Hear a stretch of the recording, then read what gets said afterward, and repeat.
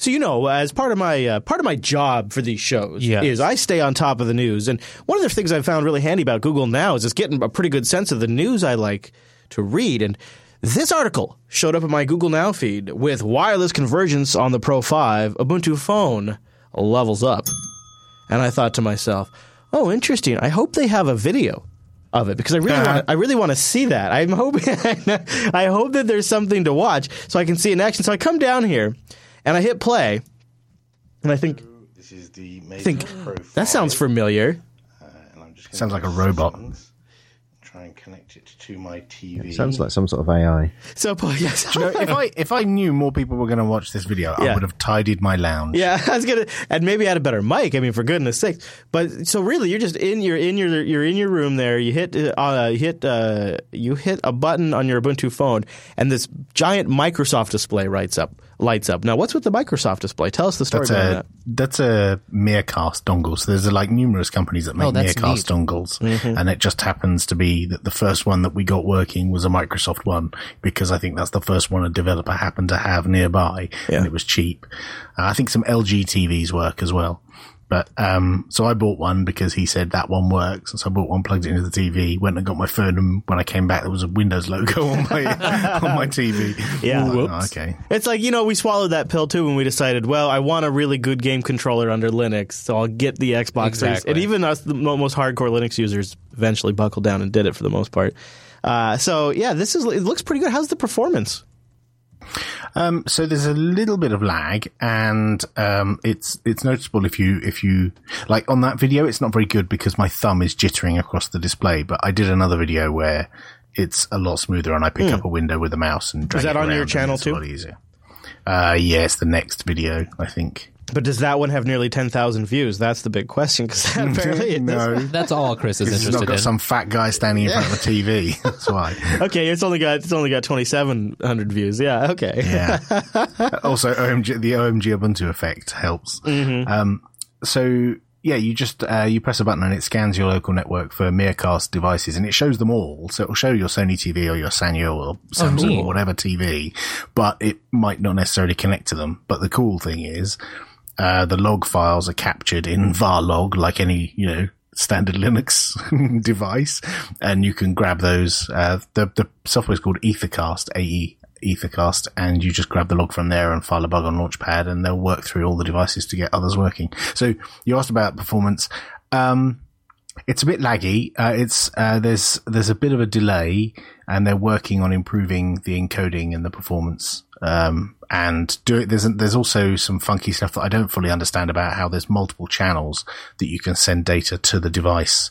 There's like the video stream, which shows the display. And then there's a separate channel where you can tell it where the cursor is. So rather than you sending an image of the desktop and an image of the cursor, you can tell it the XY coordinates of the cursor, and the dongle paints the cursor faster. Oh, wow. You don't get that perception of lag.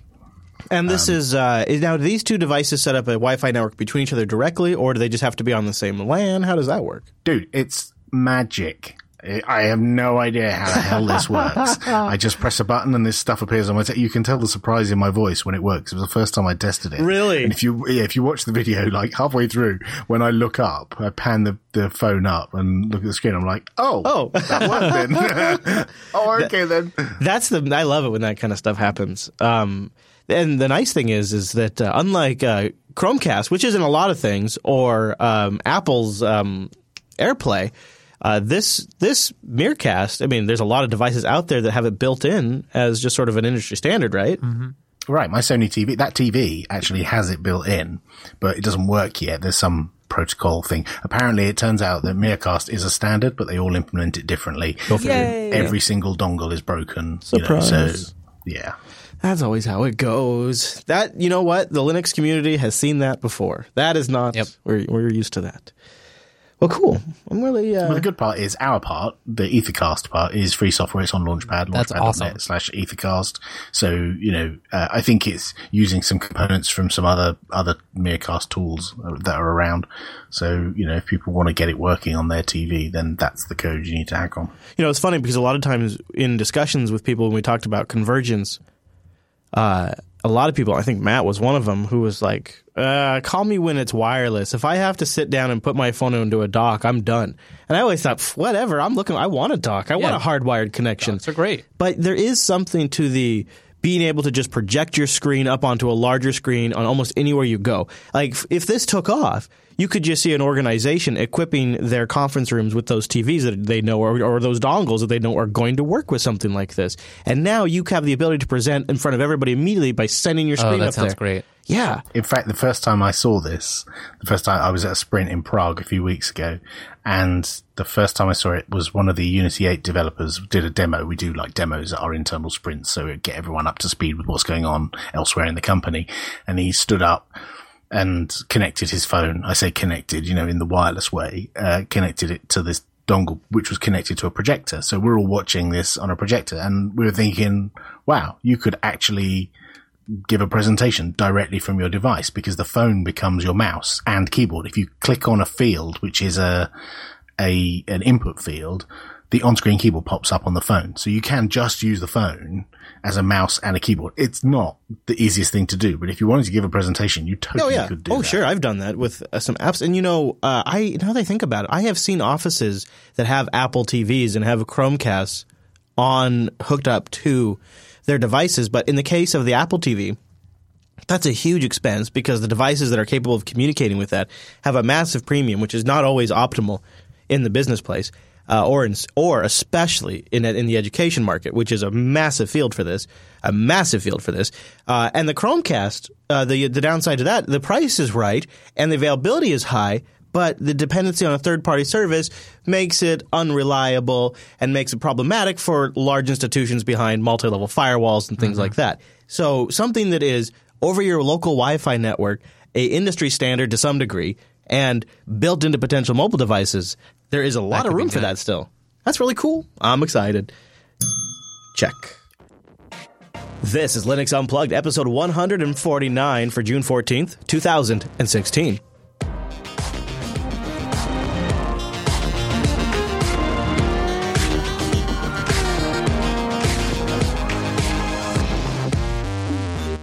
Welcome to Linux Unplugged, your weekly Linux talk show that is reporting on the front lines of the Linux packaging Cold War.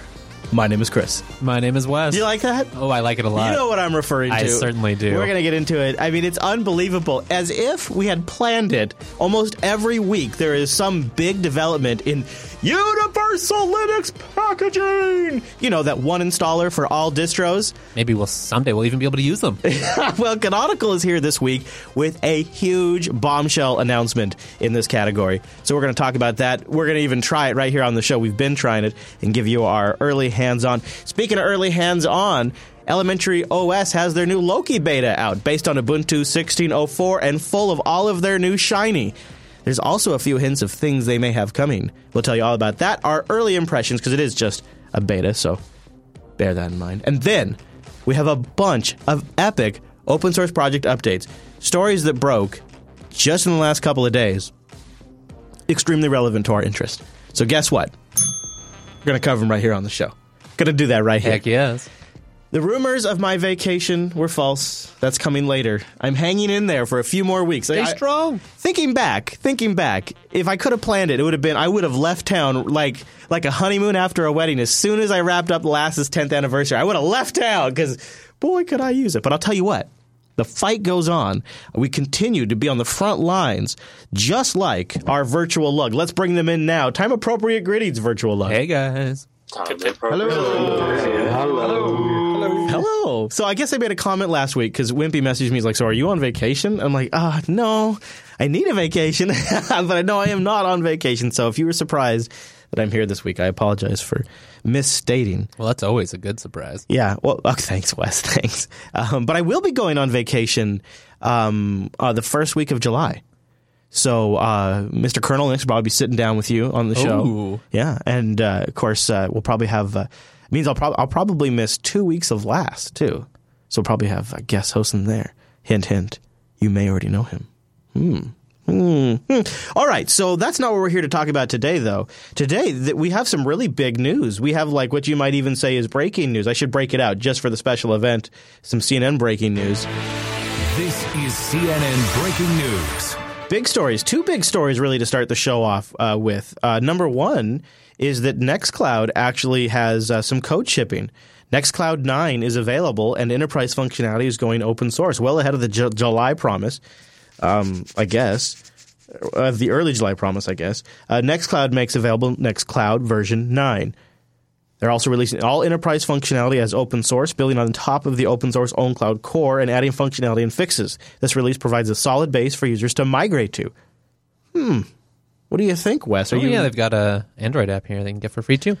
Are you surprised at how fast this came? That is kind of fast. I mean, just from what they were saying before, they didn't really hint at. I expected it in a month or two maybe, but hey, maybe I'm going to have to spin this up and just play with it. I'm sure there's not that much that's different, right, than the OwnCloud I'm used to, but I'd be curious to see how it feels. I mean, this release really has got to be about this new enterprise functionality, right? The new branding, and I think it's got to be about momentum, too. Right, they need to start off, their new project and really have a good, solid release and have a platform they built on. What's your read on it, Daredevil? Basically, I think it's a publicity stunt and smart because you just had a bad impact news. Yep. You have to bring new, fast impact news while still people are paying attention to what's going on with you. So it is sort of a building on the momentum thing, and a smart one. It shows a good instinct. It shows that they got some savvy behind them. We want that. This Nextcloud thing's going to work out. That's what I think. I mean, look at them. I'm tempted to go try prediction? it. I'm tempted. Well, I mean, oh yeah, maybe we should get one up and running. I just sort of got my head wrapped around the last release of OwnCloud, so it seems almost too soon to go to something else. But probably the sooner you switch, the better. Drop-in replacement too. Traditionally, though, the sooner you upgrade, probably the better, right? You don't want to go too many. I guess you don't want to go too many releases. I mean, right? Probably true. Get it over. Exactly. With. All right. Anybody else have thoughts on the new Nextcloud release before we move right along? Got a couple other big stories. So I thought this one was interesting, just as sort of a rebuttal to some discussion that was out there regarding the slowdown of Steam machines. Wait, there's still Steam machines? Slowdown. I thought those were dead, Chris. No, they're still around. And in fact, that company, Valve, has got a good announcement along with Dell. They've just pumped out a couple of more of these suckers. A couple of more of these. They've upgraded them to Skylake. These SOBs now got Skylake in them with DDR4 memory and some more NVIDIA GPUs. So it looks like they're sort of going at this with a pretty reasonable expectation. This is at least, I'm just reading the words from Chris Suffin, I think. He's the senior marketing manager at Alienware. And this is a direct quote. He said, "We expect that the SteamOS catalog is going to strengthen at the end of the year." What do you think, Wes? He knows stuff, doesn't he? It sounds like he does. What do you think he knows? I'm not sure, but I'm really curious. I think I have a hint. Because this is a further comment. He says, Vulkan will speed up transition for SteamOS to AAA content. So maybe he thinks a lot of big games are going to be shipping with Vulkan support at the end of the year. That would be cool. So is $899 the price point for you? $749 is the low price for a i5. Do you ever go for the low price? GTX 960, 8 gigs of RAM. Actually, Wes, what do you really, I mean, so you're going to get 2 cores with an i5 and you're going to get 4 cores with an i7 in reality. But they're both shipping with a GTX 960 GPU, both shipping with 8 gigabytes of RAM, both shipping with 802.11 AC Wi-Fi, and I hope Ethernet. Hopefully. One difference, though, is 500 gig hard drive in the cheaper one, 1 terabyte hard drive in the bigger one. But to be honest with you, I'm more likely to crack that thing up and put I assume it SSD. Wouldn't be too hard to, just replace that. If I could. So, I mean, part of me thinks, how great are these games under Linux that they're optimized for more than 2 cores? Is that a thing? I mean, I have seen that it is a thing, but is it that common of a thing that it's worth going from $750 to $900? Maybe not. Especially if I'm not really interested in a spinning Rust terabyte hard drive. And you're going to do aftermarket modifications anyway. But what do you think of that price, $749 for the entry? A little steep, but if you really don't want to assemble something yourself, you want to just have a dedicated appliance, and you're in on your Steam library and you don't have a lot of Windows-only games, or the games you do like maybe will be here on the end of the year, maybe it would work. I don't know if the i5 is quad-core. Is it? I thought the i5 was dual-core with hyper-threading. Maybe I'm wrong. No, it's quad. Well, then I definitely would just get the i5, I think. Okay. So what's the i7? Is it 6-core? It's quad with hyperthreading. Oh, okay. Yeah, I don't really think that's worth it then. So, Wimpy, what do you think? You've got the Skylake, or not Skylake, the Skull Canyon. Is that what it is? The really fancy, like more gamer edition, high-end NUC? I'm drooling, Wimpy. What are your thoughts? It's exceeded expectations. I'm suitably impressed. So, it's got the Skylake i7 6770HQ, so that's a quad-core 8-thread Pro CPU. And it's got the Iris Pro 540, which I think is the top model at the moment. And my last NUC, which I got in November last year, was the NUC that was the best at the time. So it's the second best. And this significantly outperforms it just using the Iris Pro. So the game that I'm most playing is Grid Autosport. And by comparison, that on the old NUC would pump out around 35 frames per second average on low settings at 720p.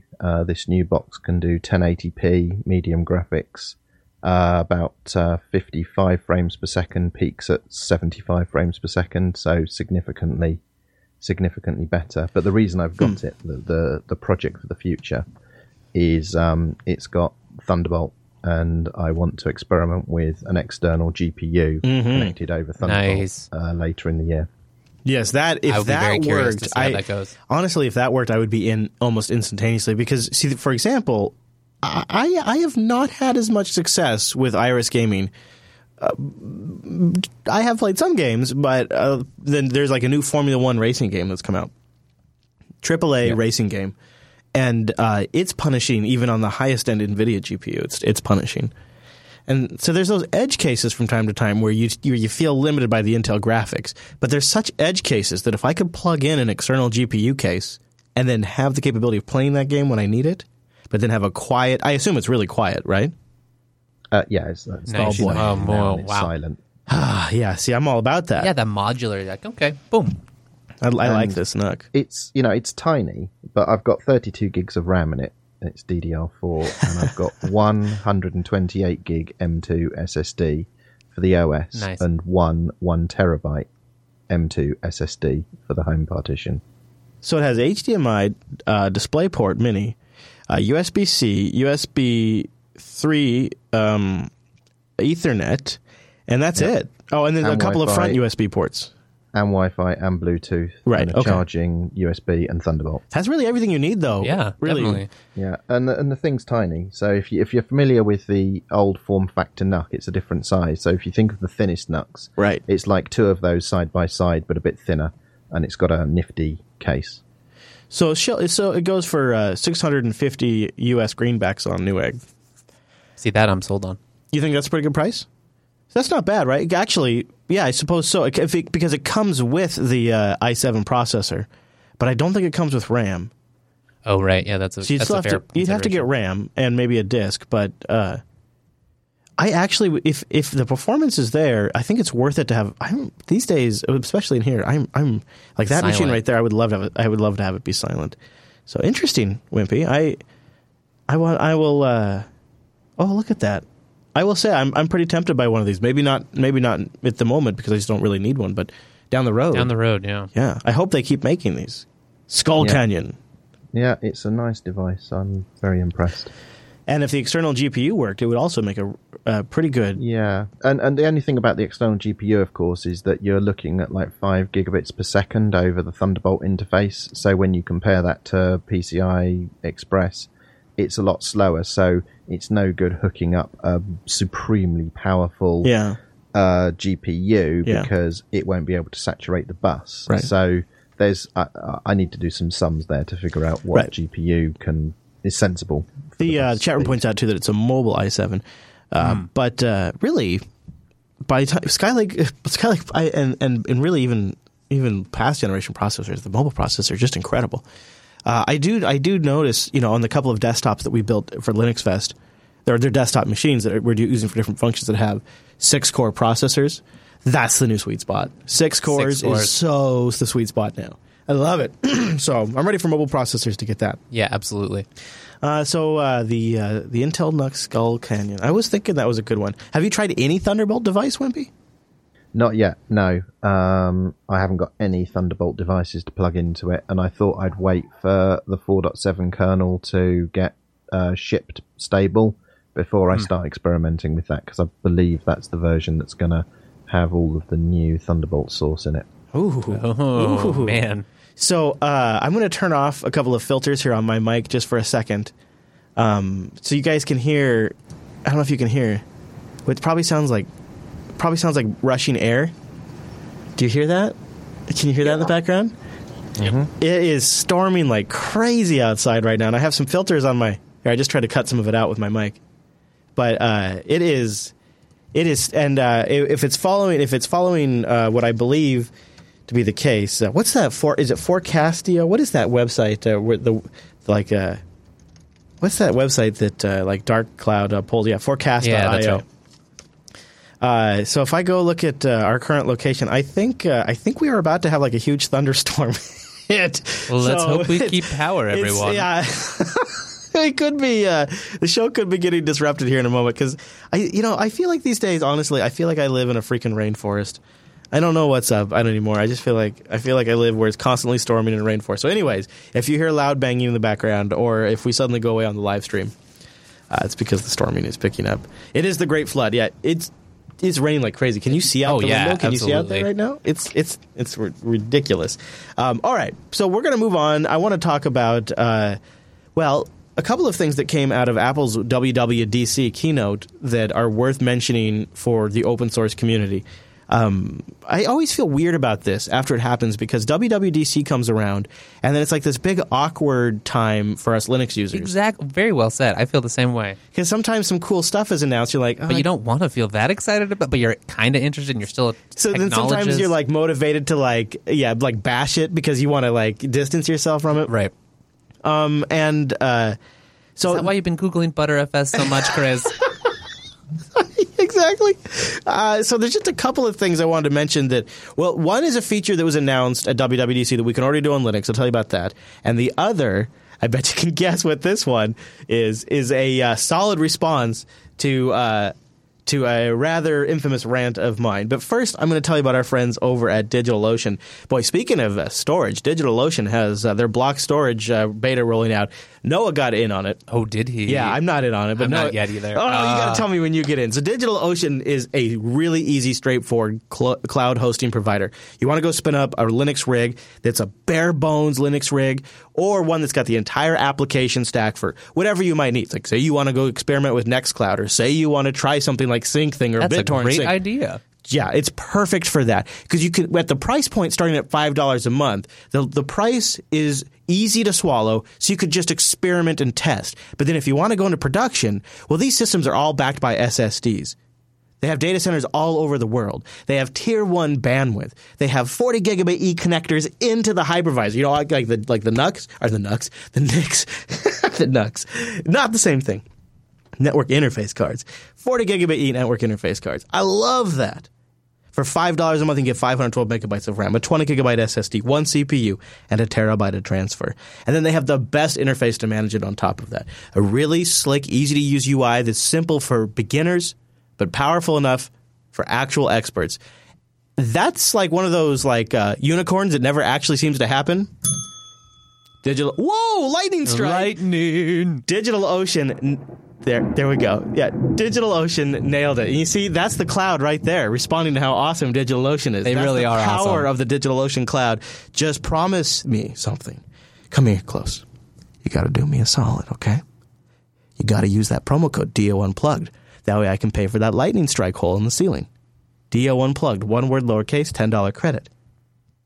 You got that? Thank you. That's all I ask for. Chris needs you, folks. DigitalOcean.com. Use the promo code DO Unplugged. And a big thank you to DigitalOcean for sponsoring the Unplugged program. That was funny, man, because I saw that lightning strike out of the corner of my eye, because it's just right out the window there. So anyways, by the way, one other thing about DigitalOcean, for those of you that are kernel Linux crazy, they do have a how to provision and manage Docker with CentOS. What? It's possible. It's possible over at DigitalOcean. But why? Go check it out. All right, so I teased it just really quickly. Did you guys, anybody in the Mumble Room have a guess on what the news out of WWDC is that I actually am kind of happy about? Anybody have a guess? Mumble Room. New file format system? Yeah, you got it. The new APFS. Apple's new file system, copy on write metadata, native file encryption, instant cloning, snapshots. Don't call it ZFS. It's not ZFS. Don't call it ButterFS. Although, you know what? It's probably very closely more. It's probably more like ButterFS than ZFS. Are you saying that it's not going to run well? Bump. A couple of interesting things about this. It is, they say, I don't know exactly what this means, but they say it is a 64-bit in-node numbering support system. It has been designed specifically for SSDs and flash storage, not for spinning disks. That's the part I don't quite know what they mean, other than perhaps this is a file system that presumes it will not be using the SATA interface to talk to it. Oh, wouldn't that be interesting? Yeah, perhaps it'll just talk directly to the memory chips. That's a possibility. It also will not be available for a while. So it's not like it's rolling out anytime soon. But here's the interesting tidbit for the open source community. I normally wouldn't have actually I wouldn't have mentioned this in the past, but since they actually delivered on Swift, in their documentation right now, they say, just like they kind of promised in the past for other things, a developer preview of Apple's file system is included in an OS 10, or now it's supposed to call it Mac OS 10.12. Yeah, come on, Chris. It's their own documentation, Wes. Apple plans to document and publish APFS volume format when the Apple file system is released in 2027. Now, they say an open source implementation is not available at this time, but when they publish it in 2017, they plan to open source it. Oh, neat. Now, the question is, will it be something that already works with Linux, does be immediately useful, or something that just works on Mac OS X and does pretty much useless? Yeah, well, probably the best case scenario will be you'll eventually be able to load APFS support like you can load HFS or NTFS support, right? Because they're not going to GPL it. So the best it'll be is a Fuse module. Yeah, exactly. And that, I guess, will at least make compatibility a little easier for us Linux users that have to interact with Mac users that somehow mistakenly formatted like a thumb drive or something with this.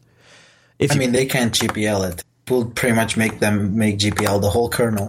Yeah, so that's not going to happen. But the fact that they are going to open source it's at least notable. And I believe they'll actually do it. What? You don't think so? What? They said when they first announced FaceTime that they were going to open source all of that. True. And they never did because they got slapped with a lawsuit. Right. And so there is entirely possible that someone will slap them with a patent claim and say that we own some part of that file system, you can't open source it, and then that shuts that down. So they've made all this big pronouncement, but they don't actually technically have to do it if someone else comes along and tells them not to. I bet the case with this, though, is they've been working on this for quite a few years. I'm betting that they have been owning a lot of the IP of this as they've gone along, because their intention is for this to run from everything from the watch to the desktop and everything in between. So they're probably crossing their I's or dotting the I's and crossing the T's. No, you had it right first time. Probably did. I find it interesting. Think different, Chris. They talk about doing atomic file transactions. They talk about snapshots and rollbacks. These are all things I like. Trim support. So anyways, I wonder how long till they think it's production ready, quote unquote.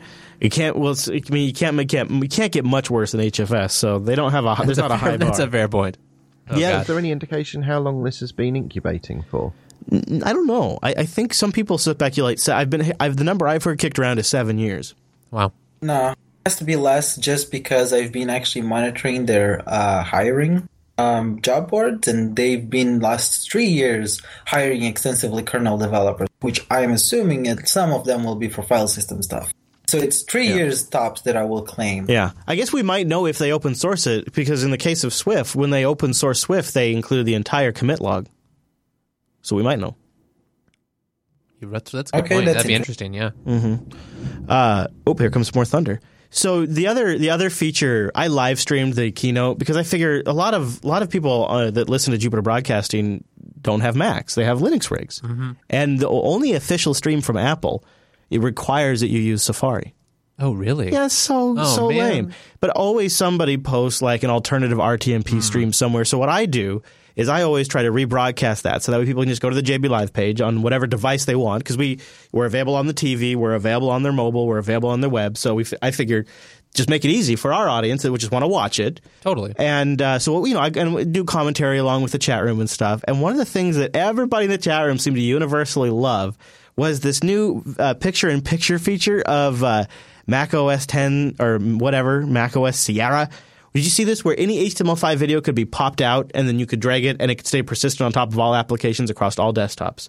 And fear not, that feature is already available in Linux via MPV. Nice. Mr. Inogogo made a link in the Linux Action Show subreddit where he just gives you the command that you do in MPV, and it can pop up into a little picture-in-picture window like that, and you can move it around. He even shows how you can do it on Windows if you were nice. So I was going to say, like, one of the things we've got, window managers, man. We should be able to get that down. I know, right? Yeah. Yeah, so that was like the one feature. I was like, that's okay. It's okay. Yeah, this one's cooler, though, the MPV. You don't need to use the window manager to do it. Yeah, right. Mm-hmm. Yeah. I guess other than that, was there any other features that you heard about? And anybody in the Mumble Room, feel free to chime in, too, that you're like, as a Linux user, I kind of would like to have that. Yeah, go ahead. I feel that they should totally, since we still are dealing with X, maybe show us what they're using. That will be cool. Actually useful, maybe. I don't know. Yeah, I didn't really. I don't want to go. I just want to make a comment. I think the situation for Mac hardware right now is pretty poor. It really is. And I think there's an opportunity here for Linux, because a lot of the things that drive people to originally that drove people to Mac OS was a nice graphical interface with a strong Unix underpinning, which is a lot like Elementary OS, for example, or something like that, or Ubuntu Desktop that we're about to talk about. That people are now aware of these alternatives, and it allows you to buy from any hardware vendor you want. And the problem is, in a lot of cases, Apple sets a pretty high bar for hardware quality, but it's not an impossible bar to surpass. And more and more manufacturers are doing so or getting close. And the problem is legitimately, you look at some of Apple's high-end hardware right now, like just as a thought experiment. Let's say you decided you needed to get yourself a very high-end workstation from Apple. Well, first of all, the first thing you'll notice when you go to buy from Apple is the only thing they're really advertising is their iOS devices. It's a little discouraging. You can't really... Oh, people still buy desktop computers? Yeah. So if we go look at the Mac, for example, and say we want to get the Mac Pro because we want something that has more than 4 cores. So I want something that has more than 4 cores, maybe because I have a large encoding workflow, or there's all kinds of situations where you need a lot of CPU. Mm-hmm.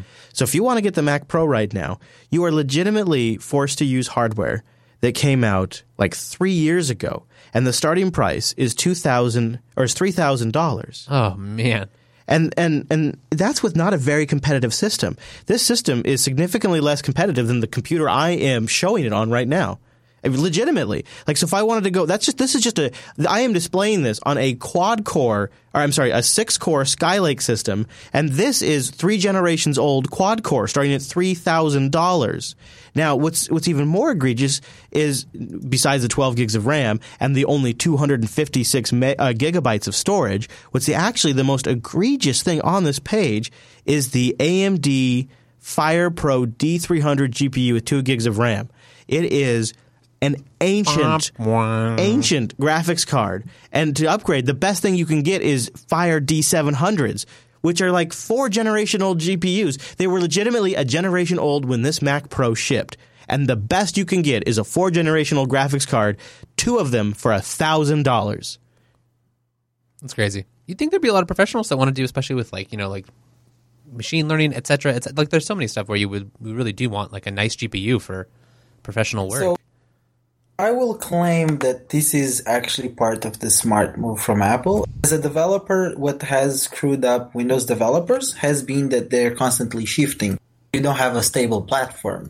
People choose Ubuntu because they have the LTS and they can be sure that they target that. The fact that Apple doesn't go crazy on adopting new things so fast allows for someone to master and craft for that platform and then sell on that platform, which means profitability. Well, I would argue... At the end of the day, I would argue that Windows XP and Windows 7 are pretty reliable targets as far as developer platforms to target. But also, I think your argument would be probably easier to swallow if they reduce the price over time. They're still charging the original price that when they launched that thing years ago. And I think the core point here is that your scenario may be okay for some developers, but I think there's a group of people out there, even people who have enough money, who look at that and say that is just unfair to the customer. And okay, go ahead. Sorry, I'm so sorry, but in general, their platform does pay more. And you develop for Windows, the money you make, you develop for Android, the money you make, and you develop for iOS, the money you make, and you do your math. I think perhaps people like Leo Laporte are a harbinger of exactly what I'm talking about. People who can afford to spend more, but look at the commitment that Apple has to the Mac platform and go, Apple is way more committed to the iOS platform and now to their new services division and potentially to even building a car, and they're not committed to their desktop and hardware platform anymore, as they have been in the past. And so I can see very easily how people like Leo Laporte would look at that and go, well, I don't want something from the Microsoft camp because I don't like what they're doing with Windows, and I don't like what Apple is doing with their hardware. So I'm just going to go with Linux. I'll find a desktop eventually that works for me, and it has to be a certain enthusiast is willing to do this. But I'll find a desktop environment that works for me, and I'll find a piece of hardware that works for me, and I will now just manage that marriage of hardware and software, and not outsource it to Apple like I have in the past. And I think that's exactly what's happening right now. I just think it's a slow trickle that's going to speed up, especially as they continue to ignore their hardware. They just did their only one big event a year, one that is for developers. And they didn't release a single piece of hardware for developers to use to develop for their platform. All developers are now forced to buy hardware that has years-old components in it.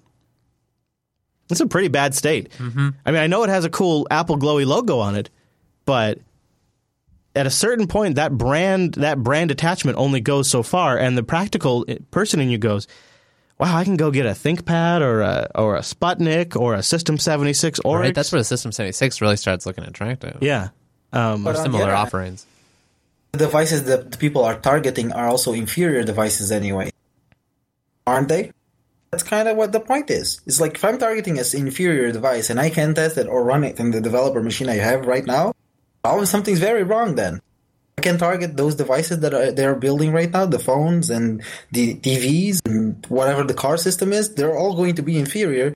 And that's where the clients are. So if me as a developer, I'm buying a Mac as a developer, I don't need the super fancy thing. I need access to the platform. I need better software tools, which is the services that they are improving. I guess we'll just have to wait and see. Yeah, pretty much. So did you guys hear about this rumor that Samsung is going to completely dump Android? Did you see this? Yeah. How could this be? But apparently this is from FossBytes.com, so I don't know where they got their source, but they claim that the plan is from the Korea Times. Yeah. Oh, yeah. There you go. Thank you. From the Korea Times. They say that they did a launch in India. They sold lots of devices, millions of devices. The devices are being very competitive, they've said, and that they've had a low return rate. Customers are happy with the Tizen-based phones, and according to this, they seem to think it's a great opportunity to go from their watches to the phones to their refrigerators to their television, Tizen, all the things. They say they've had 64 million phones sold. They're running Tizen, and that it is proving to be very competitive. That's a lot of phones. I mean, not global, not to the whole phone market, but just as a unit. That's interesting. I wonder how well they really do work. You think this is legit, Popey? Yep, I called it. I've been saying this for a very long time that what Samsung are doing with their S apps is building a community and a familiarity with their applications and their app ecosystem and locking people into their app ecosystem rather than the Android ecosystem. But doesn't normal people know two things. They know Apple phones and Samsung phones. Normals don't know about all the others. And when you're on a Samsung phone, you have all these Samsung things. And my theory has been for some time that Samsung will just swap out the underneath and they'll rebuild all their S apps for Tizen, and the user won't care because they'll still be locked into all the same S apps that they had on Android but on Tizen. And we can stop complaining about TouchWiz. And if you look at the Tizen phone, it looks a lot like TouchWiz on Android. But hasn't the S apps been universally rejected by users? Don't people hate the S apps? I don't know. I mean, the the places where these people who apparently have bought millions of Tizen phones don't really have the option of all the G apps. So and what's the size of the people that hate them versus the size of people who just use them because they're there? Don't even know. I don't have that data. Default is king. Yeah, default is However, king. what I would say is I subscribe to a monthly mail that I get about the top 20 apps in the Tizen store. Oh. And I get this email every month. I signed up to be a developer on the Tizen store just so I can get this email. And it tells me which of the apps. And I've been looking at this for a year, and it's the same 10 or 20 apps in the store for like the last year. Every so often a new one will come in, a new game or a new media player app or something, but it's basically the same 20 apps. So I don't think they have a massive developer community, and I wouldn't be surprised if they're using the Android runtime to leverage Android applications. That's what I was thinking. Yeah, exactly. So the number one app in there is WhatsApp, and I'm pretty certain that's an Android app and not actually a native Tizen app. Yeah, that's the response to the chat room too. That they, of course they could if they can run Android apps. Do you think they could even do the Play Store API?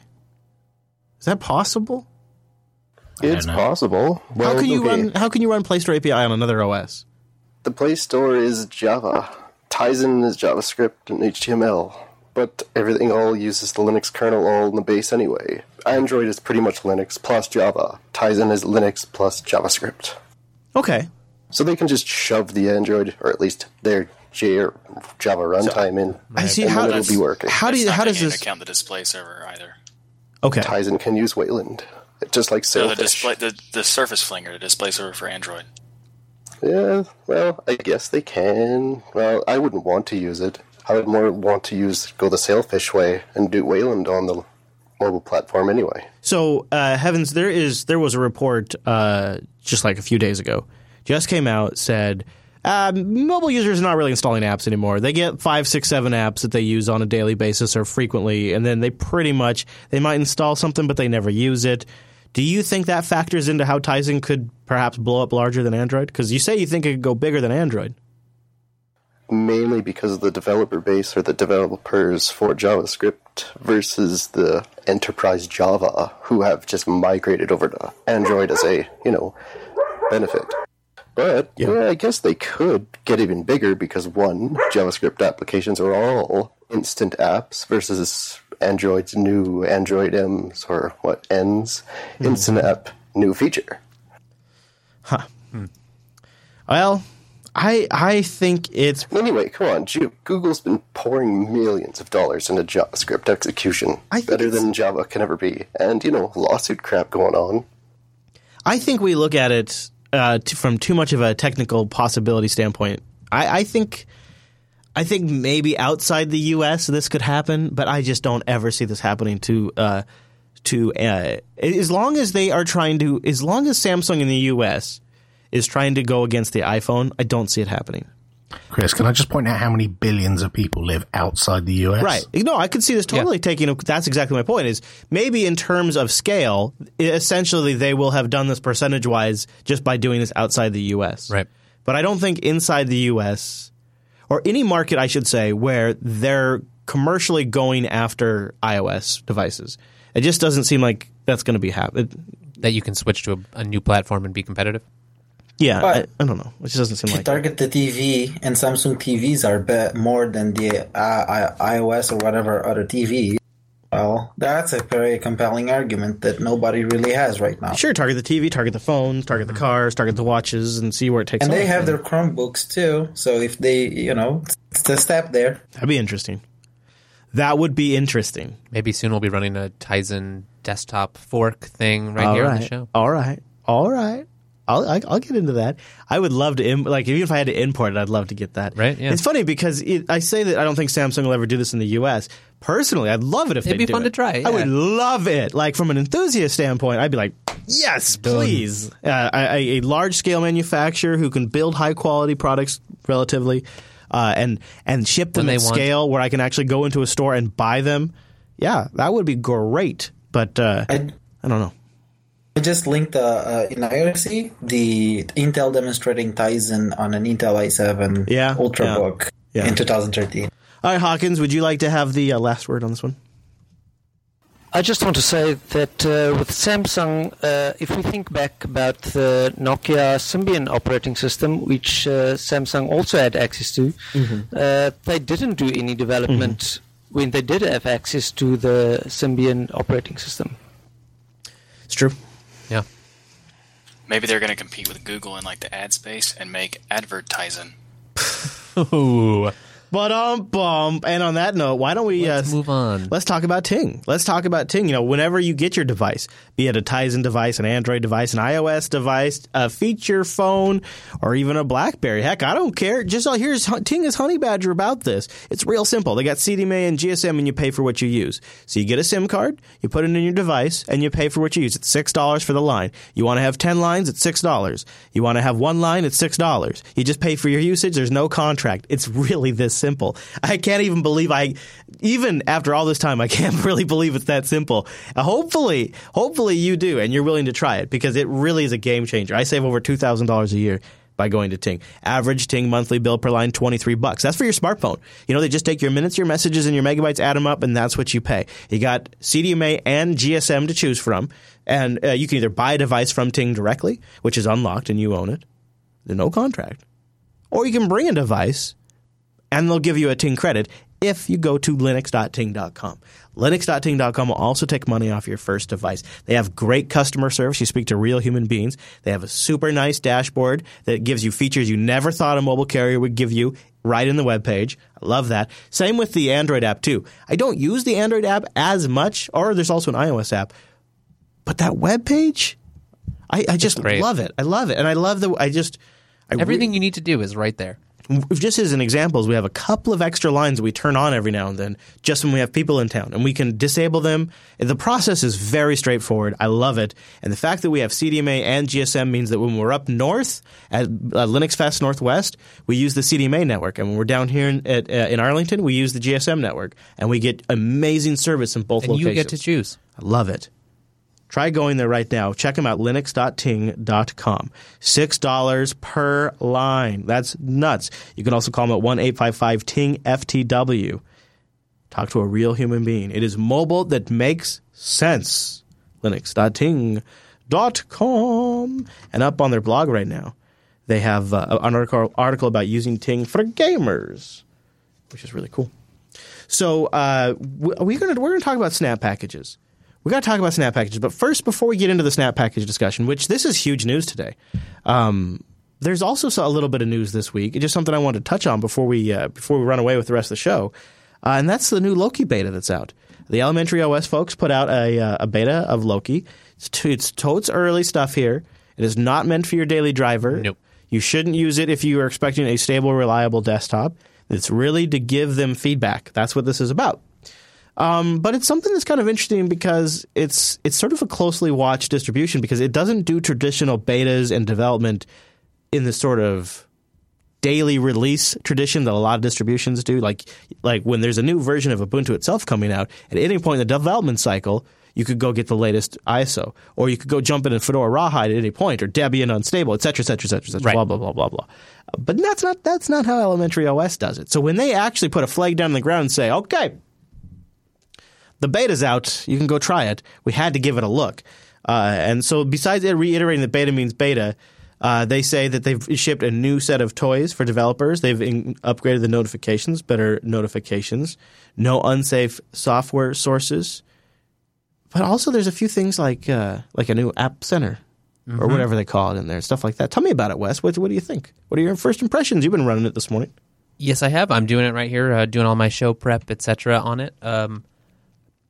So far, mostly good. I mean, there's like some small things you can tell that, you know, they're still working stuff out. Like, you know, there's no default associated thing with .deb files anymore. So if you want to install those, you can't double click. You need to go into the terminal, etc. Yeah, you can change that if you want to. But I will say it installed easily, very quick. It really didn't break anything. It installed nicely on the like 3 other operating systems I have here. Loads really fast. It has a very smooth like graphical. Not a lot of like you don't see the frame buffer terminal or anything like that. You know, it really goes like right to the desktop, loads up, and in typical Elementary style, the animations are smooth. You know, might not be a lot there, and I admit for my own tastes, Elementary is just enough different from GNOME that it's like the commands are different and the shortcuts are different, right? Like the layout, but it's similar. But it's really nice, and like just all the little things, you can tell it's polished. You can tell like every feature that they've put in, they really want to be nice and to be complete. So, when you're using it, do you have the sense that it is indeed a Ubuntu family member, or does it feel like its own beast? And so, what I'm asking you is, do you sort of have the background confidence knowing that you're using a desktop that's part of a larger ecosystem, or does it feel like it's sort of off on its own island? On the surface, it doesn't. There's not a lot of clues here.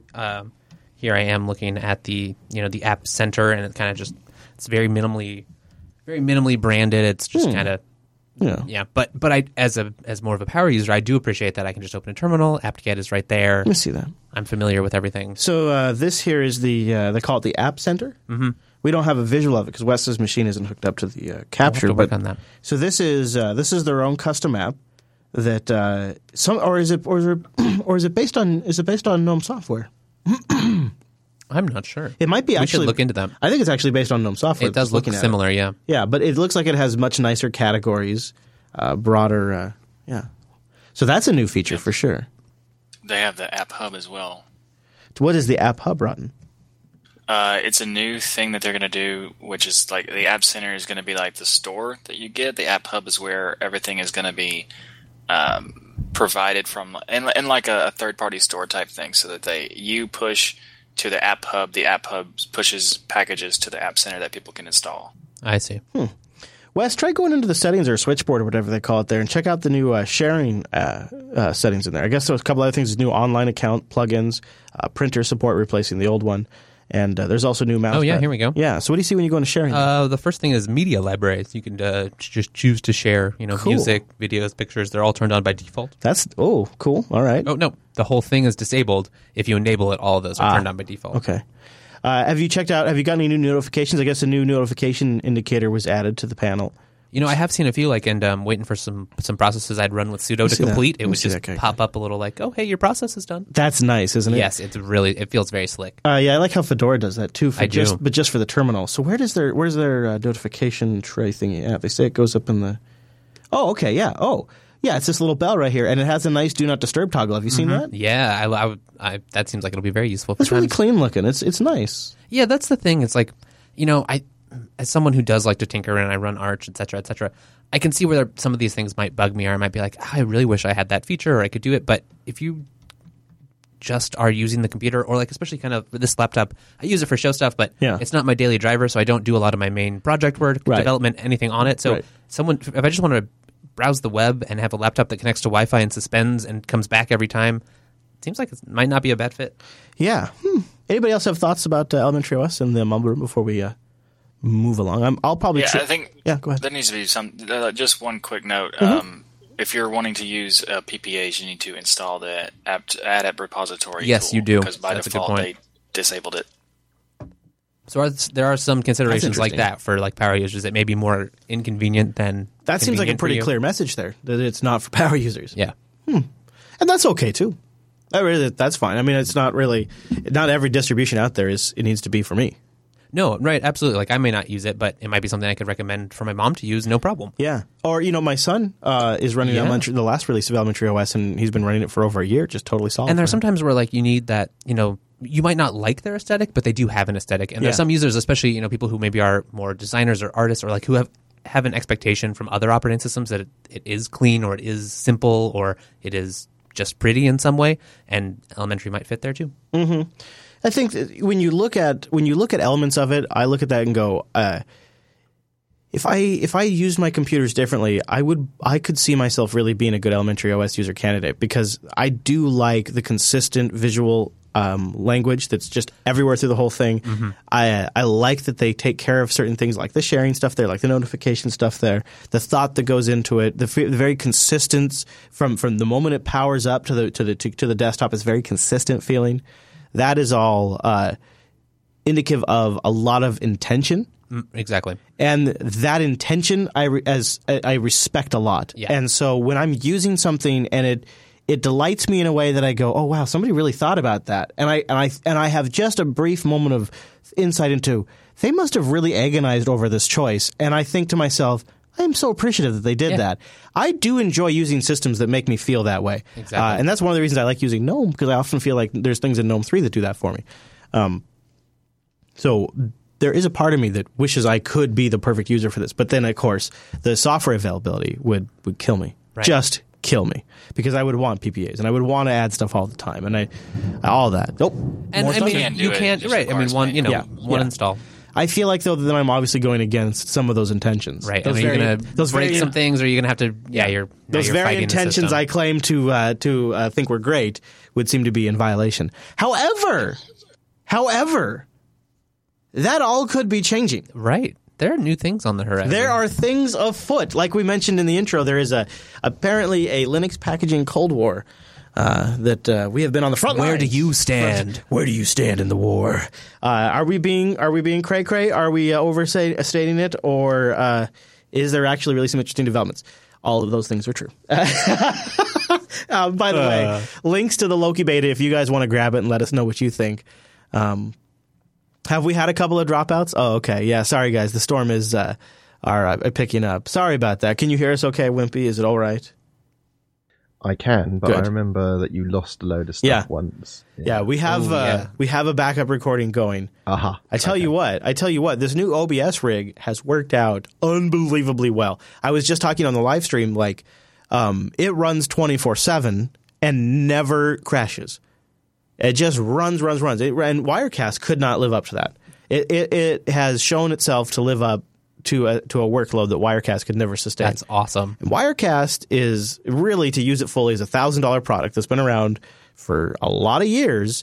And OBS is in terms of life cycle, it's still, they rebuilt it not too long ago. It's still kind of new, right? And yet when they seem to do releases, they're, at least the versions we've installed so far, have been extremely reliable. Maybe not, they don't have necessarily all the whiz-bang features I need at this moment. Right. But the fact that thing, I mean, I don't even, it's probably been 20 days that it's ran solid.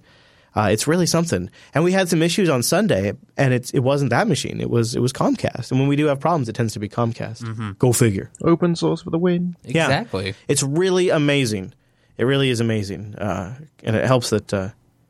what a cool project. Yeah, it helps, too, that it is available on the Linux. A rock-solid operating system. Yep, because Linux is also very solid. So I think a solid piece of software running on top of a solid operating system is just a really great combo. So, and thank you, really, the credit there for that system being as good as it is goes really to Rikai and Noah, who stayed up all hours of the night, several nights in a row, making it work. And failed components. Yeah, and Googling like crazy. And yeah, so really the credit goes to the Beard and to Brown Bear. But we shall move on to Canonical's big announcement, which may solve my software availability complaints for Elementary OS. But first, let's mention Linux Academy. In fact, go to linuxacademy.com/unplugged. All of you right now, go there. Test the link, because we had a bit of an outage the other night. Oh, no. Yeah, so help me test it. linuxacademy.com/unplugged, and dig around on their website. They have 2,471 self-paced courses where you can obtain experience and learn as you go with scenario-based labs that put you in the middle of everyday common tasks, instructor mentoring when you need help, and graded server exercises that automatically grades your actions so you can see how well you did, which is really nice. Really, really nice, especially for those of us that don't test well. They have courseware on Python and, of course, Linux and all the technology around Linux and Android and that DevOps category. OpenStack, yep, that's a thing. Python, AWS? Ruby. Oh, AWS. Faux show. They've also recently added something they're calling social cards, which... what is this? Tell me more. I don't know. My first thought was like, what? Some cards? What? No, they're like, no cards for like learning. And you can fork them and build upon them, and... there's a reputation system built in, and all of this now in Linux Academy. They have a great community of people who are all super motivated, and tons of them are Jupiter Broadcasting members that are now going to be, well, if you want at least, involved in the process of making these cards better. And they're doing a $200 Amazon gift card giveaway for like the first 10 best stacks or something, so you can get in early. What a cool community. Yeah. So get started by going to linuxacademy.com/unplugged. It comes with your own server, 7+ distros to choose from, modifies the courseware, and the server spins it up on demand. Enhanced learning plans, detailed, comprehensive notes you can download and keep with you. And like I mentioned, instructor mentoring for topics that most other online learning sites would completely gloss over. linuxacademy.com/unplugged. Now, I know we have talked a lot about universal software installation, and I hope the audience is not worn out. The sense I get is you all are sort of, the majority of you think, I've heard this one before. I don't have any sense that this is going to go anywhere. Why are we talking about this? That's kind of the general sense I've gotten back from the audience. However, I have felt for a while now that there is really some serious momentum here, more so than we've seen in the past. XDG app, now known as Flatpaks, and of course app image, and we've been talking a lot about snap packages on Ubuntu. In the abstract.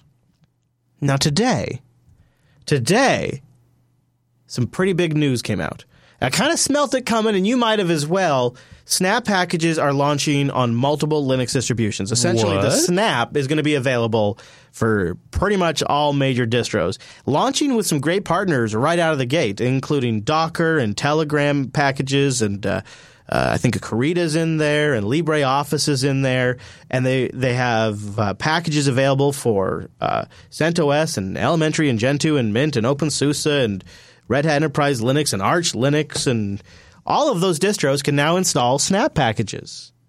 It's Snappy time, everybody. Yay! Snap packages are here for everybody. And I look at this and I go, brilliant move by Canonical. In fact, Mark Shuttleworth said, one thing is definitively clear about today's announcement, or so, I'm paraphrasing.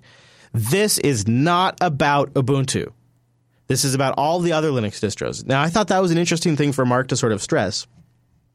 That this is like the antithesis of being about Ubuntu is what he said. Now, yeah, he also pointed out the Flatpak, the new GNOME XEG app initiative, is 95% of the contributors came from one Red Hat employee. I love it when he does that. I love that. I love that. He said he'd be delighted if they'd work with us. God, that's so great. It's so good. Yeah, so the Document Foundation's got LibreOffice. Dell, Mozilla is partnering up with them, Samsung. And Arch and Fedora can run and install Snap packages. I installed it right before the show. You have installed an Elementary OS. I do. I'm not sure it's 100% working, but it's installed anyway. Did you get the Telegram? It's giving me an error when I try to launch it, but the rest is working. I got Snapd going. I can do Snap List. I can do Snap Install. Interesting. It's probably user error. Rotten, let's start with you, and then I'm going to bounce around some questions. You've gotten your hands on it during the show. What are your initial impressions? Yeah, so I started using it earlier in the show, and Snap is great. And two things are really shocking. Nextcloud came out. They announced a new version today. There is now a Snap for it today. Wow. And I just installed Krita, which by default, when you use apt, it installs like 500 megs of dependencies. The Snap was only 98 megs. Whoa. Wow. Okay. All right. Yeah, I don't know how that happened. Okay. But that sounds very promising. I wanted to ask Wimpy, because I know he's had some experience recently with Snap packages. Wimpy, do you think it's now just come down to a race of who can get the most packages by the biggest names? Because you've got Flatpak, App Image, Orbital, or whatever it is, and now Snaps. And it seems like whichever one, since they all work across all the distributions, whichever one ends up being the sort of go-to to have the most and best software is going to be the winner. Don't you think? Maybe, yeah. Definitely there's some first mover advantage there, and there's been a lot of people coalescing around Snaps and Snappy. Like QNAP recently announced that their line of NAS devices are going to be moving to Ubuntu and Snaps. Yeah. That's and they're pretty going to be packaging all of their ancillary services and IoT bits and bobs as Snaps rather than, shipping them in the traditional way. So I think Snaps might be edging it at the moment, but time will tell. Yeah, it seems also the KDE project is experimenting with packaging Neon as a Snap. Wow. Which is really... That's interesting. Yeah. And the other thing that Ubuntu have done is they've reached out to people in the other distributions to get Snap working on the other distros, and I'm not sure if that's happened the other way. So the fact that Snap works in all these different places is because Ubuntu developers and community members have made the effort to try and make that happen, to make it the cross distribution. So they're reaching out to those distros and saying, "Hey, would you like to work with us on this?" So that's a huge component of it to getting more and more adoption. Now, and not just cross distribution, but also across the flavors within Ubuntu and inviting people. And there's been a real effort the last 2 weeks. It's a shame I've been on holiday for most of it, but there's been a real effort to involve people and bring them up to speed and share knowledge and tips and tricks and push the platform forwards and learn from one another. Now, what about the concern that the back end isn't open source to Snap's packages? Popey, is that a thing? Is that a thing people are complaining about yet? Is that a misunderstanding? Which back end? So Snapd is open source. So help me understand the registry, right? Yeah, like this. Is there like a central registry I can search for Snap packages, and that's locked up? There is a store. And we run the store, and I don't know what the license on that is. It currently isn't free software. But that I don't know what will happen with that. But who runs the store doesn't impact who can download a Snap and just install it on their system. That's right? That's the two things are not dependent. You can certainly sideload snaps. You can grab a snap from anywhere. So, for example, initially the Krita developers put a snap as a downloadable file on their website. Or like download it installed just like a deb. I just downloaded the Telegram snap to my desktop. Right.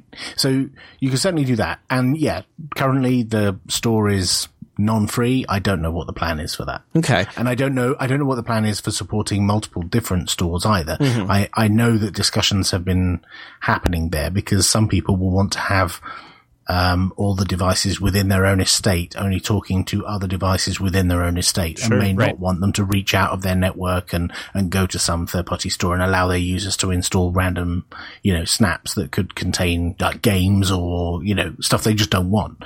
And so I know those discussions have happened, but it's early days and I don't know where that is at the moment. Then we have Snapd, which is an open source piece of software that seems to be the thing that has to be specifically packaged for each distribution to make all of this work, to make the cross-distribution component work. So there is an Arch package, there is a Fedora package, there is an OpenSUSE package of Snapd, and that is the sort of bits and glue shim layer. Yeah, you needed to install Snaps. Am I tracking that right, Popey? Yeah. So there's multiple parts to it. The Snapd part is the bit that needed to be ported, and that's the bit that we already have pre-installed on Ubuntu. So we're halfway there. And that's a Go daemon, right? Yeah, it's written in Go. And the snaps themselves get installed and removed by Snapd, and there's a front end to Snapd, which is just called Snap.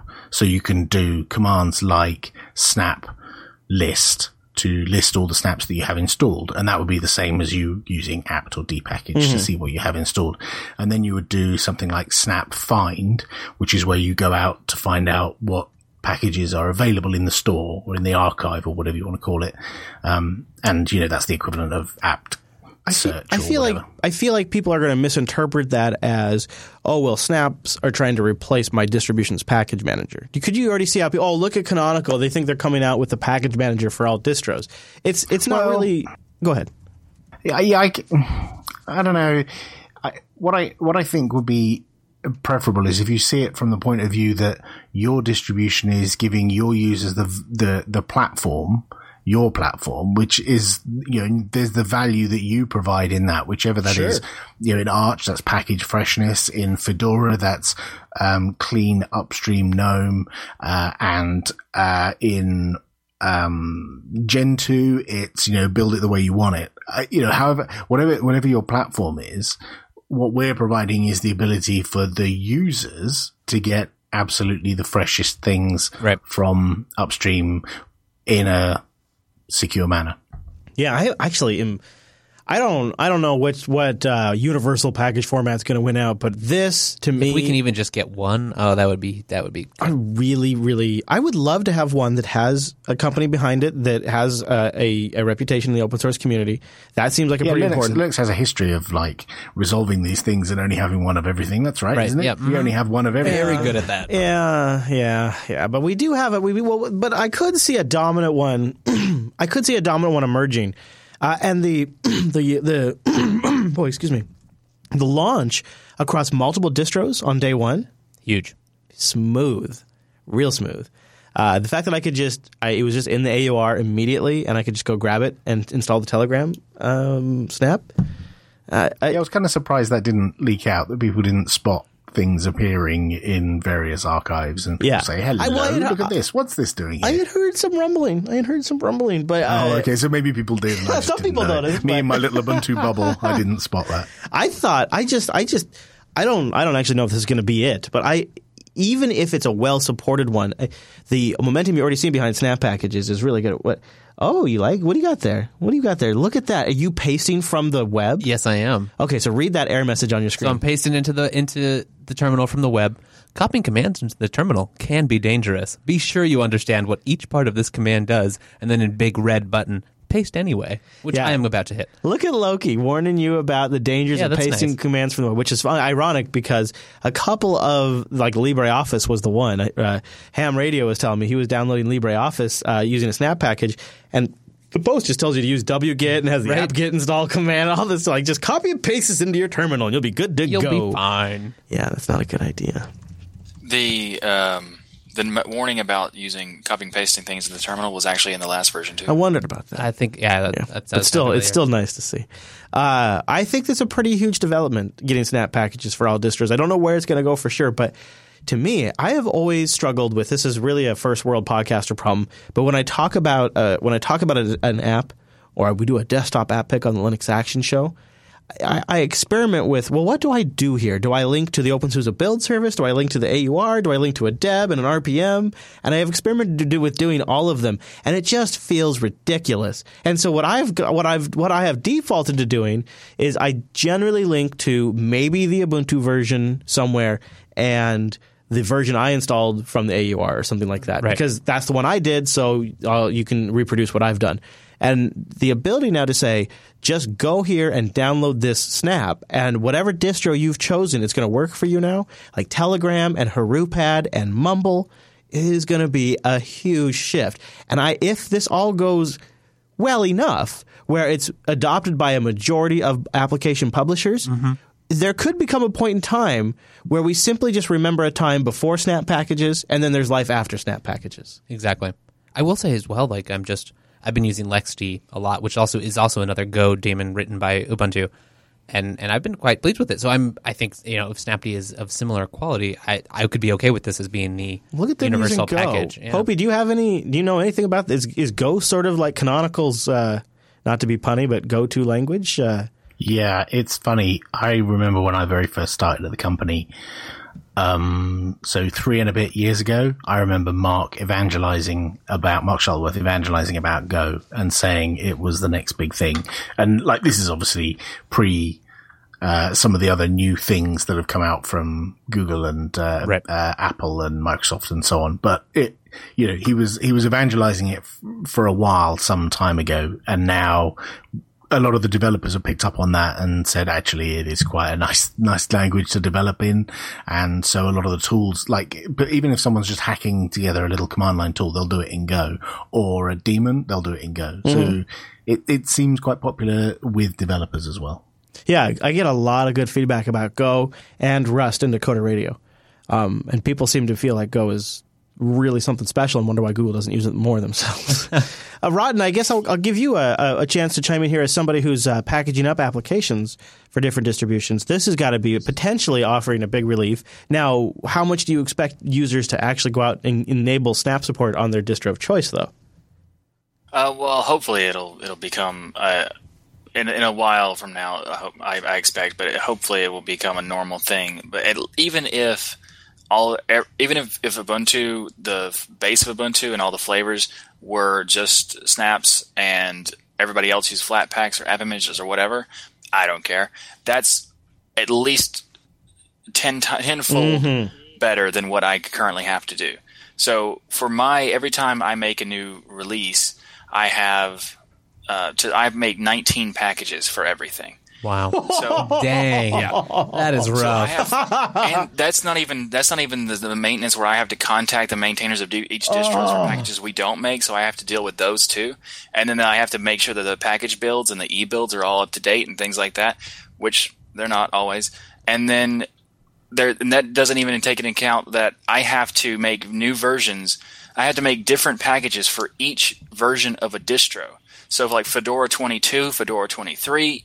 So every time we make a new release of our app, we also have to make a new package for that distro and every version of that distro that is still currently supported. So for like Ubuntu, we have like 4. So we have so many packages we have to make, and if we have 3 new universal things that take over, I would be so ecstatic for that. Sure. Just to have 3 rather than 20 or whatever. Wow. It's funny on the subject of packaging. We've done a couple of events last Tuesday and this Tuesday, or a couple of Tuesdays ago and this Tuesday. We did a thing called the Snappy Playpen, and the idea was that we would create a GitHub repo in which we just dump the configuration file. So to make a Snappy package, there's a YAML file, a plain text YAML file that describes the build of the application. It's pretty straightforward. Anyone can read it, and it's not hard to pick up. Yeah. But Snap is quite new, and we've been finding all the various edges and pointy, sharp places that we mustn't touch. And it's a learning exercise for us as well as, people like Rotten, who is, developing his apps and wants to package them up. So we've been doing this and packaging a random bunch of applications, some of them less random, kind of well-chosen applications, in order to find those pointy, sharp places so that we can educate other people on how to package stuff up. So when they say, okay, I've got my GNOME app, or I've got my KDE app, or I've got my, C++ OpenGL app, how do I package it up as a Snap? And we could just point them at this GitHub repo, and in there are examples. So we're not necessarily uploading all of these to the store. They're upstream programs. Like, for example, I packaged up Minetest, the free software very nice. Minecraft clone.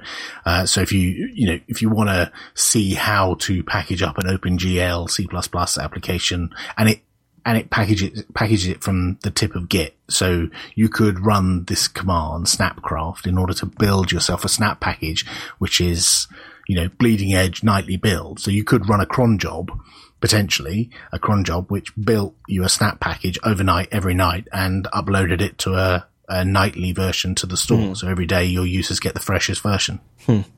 Rotten, you had a response to that, and there's a bit of a but in it, I think. No, not really. It's more of hopefulness. So the point that Pepe was making about how the upstream is controlling it, that is something I've been begging for at least 10 years now. Even though, it was never even on the radar. But I've been hoping for something like that for years. And when I contact a maintainer of an app to get my app updated in the repos, it could take anywhere from a couple days to a year and a half before I get a reply. It's a horrible process that I understand why people have a problem with packaging for Linux, really.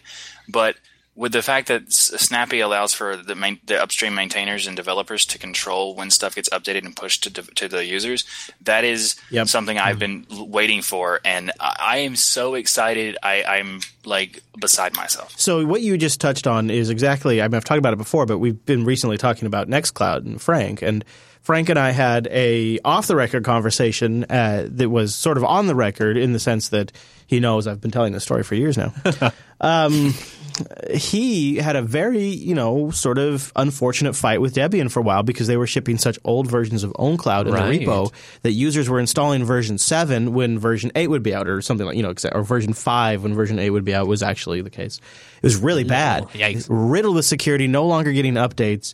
And he said, really the way our pace of development, the features that we are adding to stay competitive, the methodology in which we publish it, all of it, it's more appropriate if it comes directly from us. It just works better for the end user. It's more secure. We can support it. Plus, we don't end up having to answer support questions for 5 versions of software. So from a developer standpoint, I think people are really encouraged. Just like that X screensaver mess that's going on in Debian right now. Yes, exactly. And I think here's what it would really take.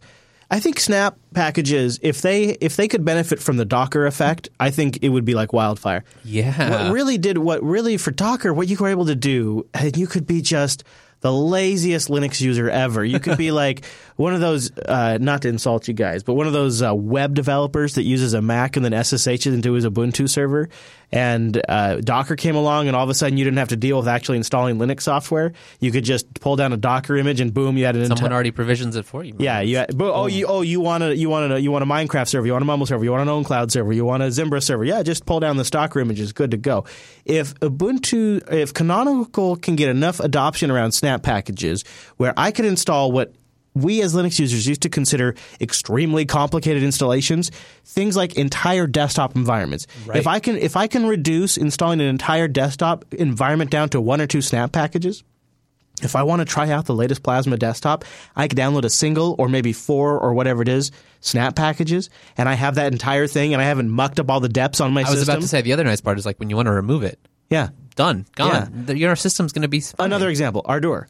Ardour is universally known as one of the harder applications to install and get everything working. If I could pull down a single Snap package, double-click that, and have a working installation of Ardour, and you multiply this across all of the little edge cases in Linux where it's hard to get this particular thing set up, or it involves trashing your entire system with libraries from something, and you start solving that problem and get enough projects behind it that people want, I think the idea of having to install Snapd first is, well, that's a no-brainer. Because that's even easier than getting Docker set up. So there is a bit of a Docker effect that could happen. Go ahead. I think I agree with you. What you're suggesting really is there needs to be the killer app. Yeah. You need to. So I've been looking at, as part of this Snappy Playpen thing, is looking at what are apps that people really want and that are often updated with a very high velocity, a fast cadence, like Nextcloud, that people want the bleeding edge version, but other people might want a stable version. So, you could have 2 snaps, a nightly and a stable. And one of the ones I looked at was Ardour, actually. And so nice. I started building a snap for Ardour today and Audacity as well. And I came across a couple of bugs which are being filed, and those will be fixed. But yeah, those are exactly the kind of apps. And the Kdenlives and the things that move quickly where you want the latest thing. I packaged up a snap for FFmpeg because everyone wants, the latest codecs and all that from kind everyone. Of stuff. Thank you. So yeah, that and MPV as well. I did MPV today. MPV was super easy. That was like not hard at all. So yeah, it's good fun. And so now when you install the MPV snap, will it how does it get updated?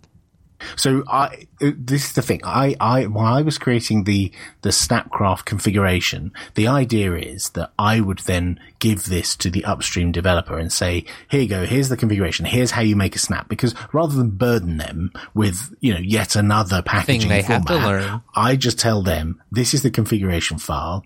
You run this command on an Ubuntu system and you'll get a snap out of it. Or if you want to, you can push your code or mirror your code to Launchpad, and Launchpad will build you a snap for you. Nice. Much the same way as it builds debs in a PPA. And then you can just push that to the store as and when you're ready. And if you want, you can have 2 channels. You can have a channel for beta tester users and a channel for stable users. So some of your people might be wanting the bleeding edge version, and you can, canary it out to them and they can play with it, and then you can push it out to your stable users. See, that's pretty nice.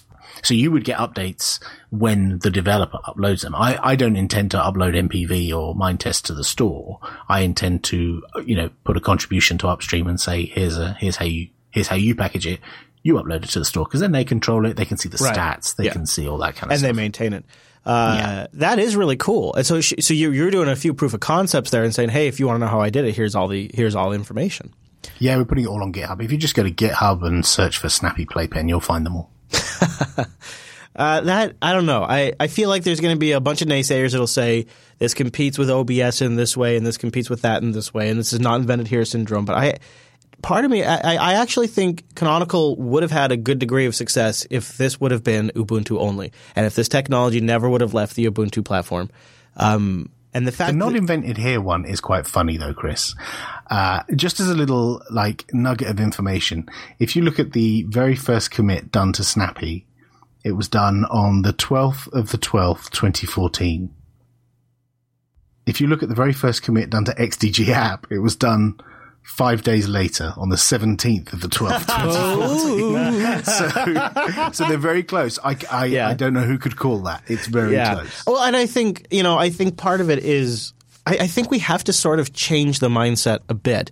What we have to do is I think it's reasonable to expect Canonical to spend their time and resources developing something that's ideal for their platform. I think it's actually sort of surprising that you guys went to the effort to actually package it up and push it out further, because you really never had to do that. That never really had to happen. It could have been. How dare we be good citizens in the Linux environment? It could have been an Ubuntu-specific thing. That's not our shtick. Never. It could have been a nice competitive edge, I suppose. And big enough. You guys are a big enough ecosystem that you could have made it work. I think it's even though it's another option, I think it looks like a pretty good one, and I think there's a lot of positives to it. I'm not saying I necessarily know if it's going to be the winner, but I like the start. The start seems pretty strong, and the partners already on board seem pretty good, and the potential for it just being useful within the Ubuntu ecosystem seems strong. So overall, it seems kind of like a winner, just depending on how much adoption it gets from here. I guess we'll just wait and see, like so many other things. But I know what I think probably pretty much going forward, I will be installing Snapd on my Arch systems. Why not? I think that's kind of a big thing. I guess I did get Flatpak working too. I do have Flatpak support too, and I have done an app. I wonder when we'll start seeing like meta wrappers around these things, or like like an AUR built-in kind of support thing. I feel like someone at home or in the car right now is like pulling out their hair though and wants to argue with us. Because we haven't heard a lot of opposition in the virtual lug today.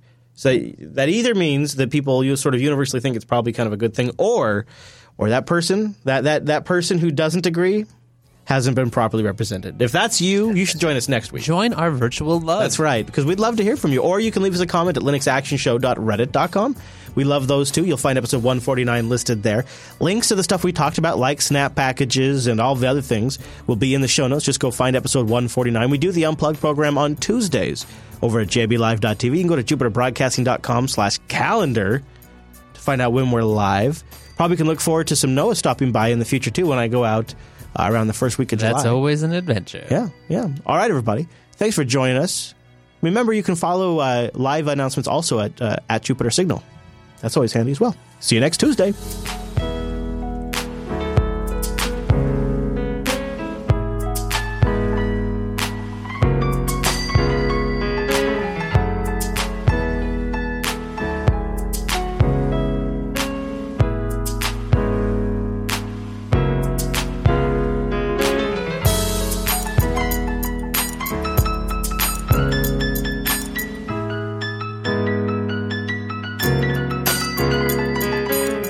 Never installed GNU/Linux. I was just thinking about it. Really, the benchmark where I'd be happy for Snap packages to get to would be if when I get new people to switch over to Linux, I can just say, download this file and install this program. Yeah. And it doesn't matter which distro they've chosen. I know there's a high probability that most of the apps are going to want there's going to be a Snap package. Amazing. That's really that's the bar. That's really the bar for me. Do Snap packages work on GNU/K Windows? It does. Actually, I wonder. Yes, they will. Why not? Right? They would have because the subsystem is 1404, but when they update to 1604, it theoretically would. Awesome. Are they going to update it to 1604? And how does that talk about it? Yeah. Does that come down as a Windows? I guess it would be like a Microsoft Store update for your new Ubuntu 1604. That's gross. My brain hurts. That's gross. All right, jbtitles.com, jbtitles.com. Oh, I got to shake that one off. It's funny because people are going to talk about it, how, like the Flatpaks are... People are already saying that Snappy wasn't good because it wasn't cross-distro and stuff. So now that that's done, people can, pick up other things to complain about. But... I think it's fantastic, and I don't care which one is taking over. I just want something to take over. And a fundamental problem with the Linux ecosystem is the package distribution. As someone who's maintained and developed and did it on basically every angle, because I work in distros and I also make software, it is one of the most frustrating things of being a Linux user. I understand when a company says that's too much work. Because for the most part, they're right.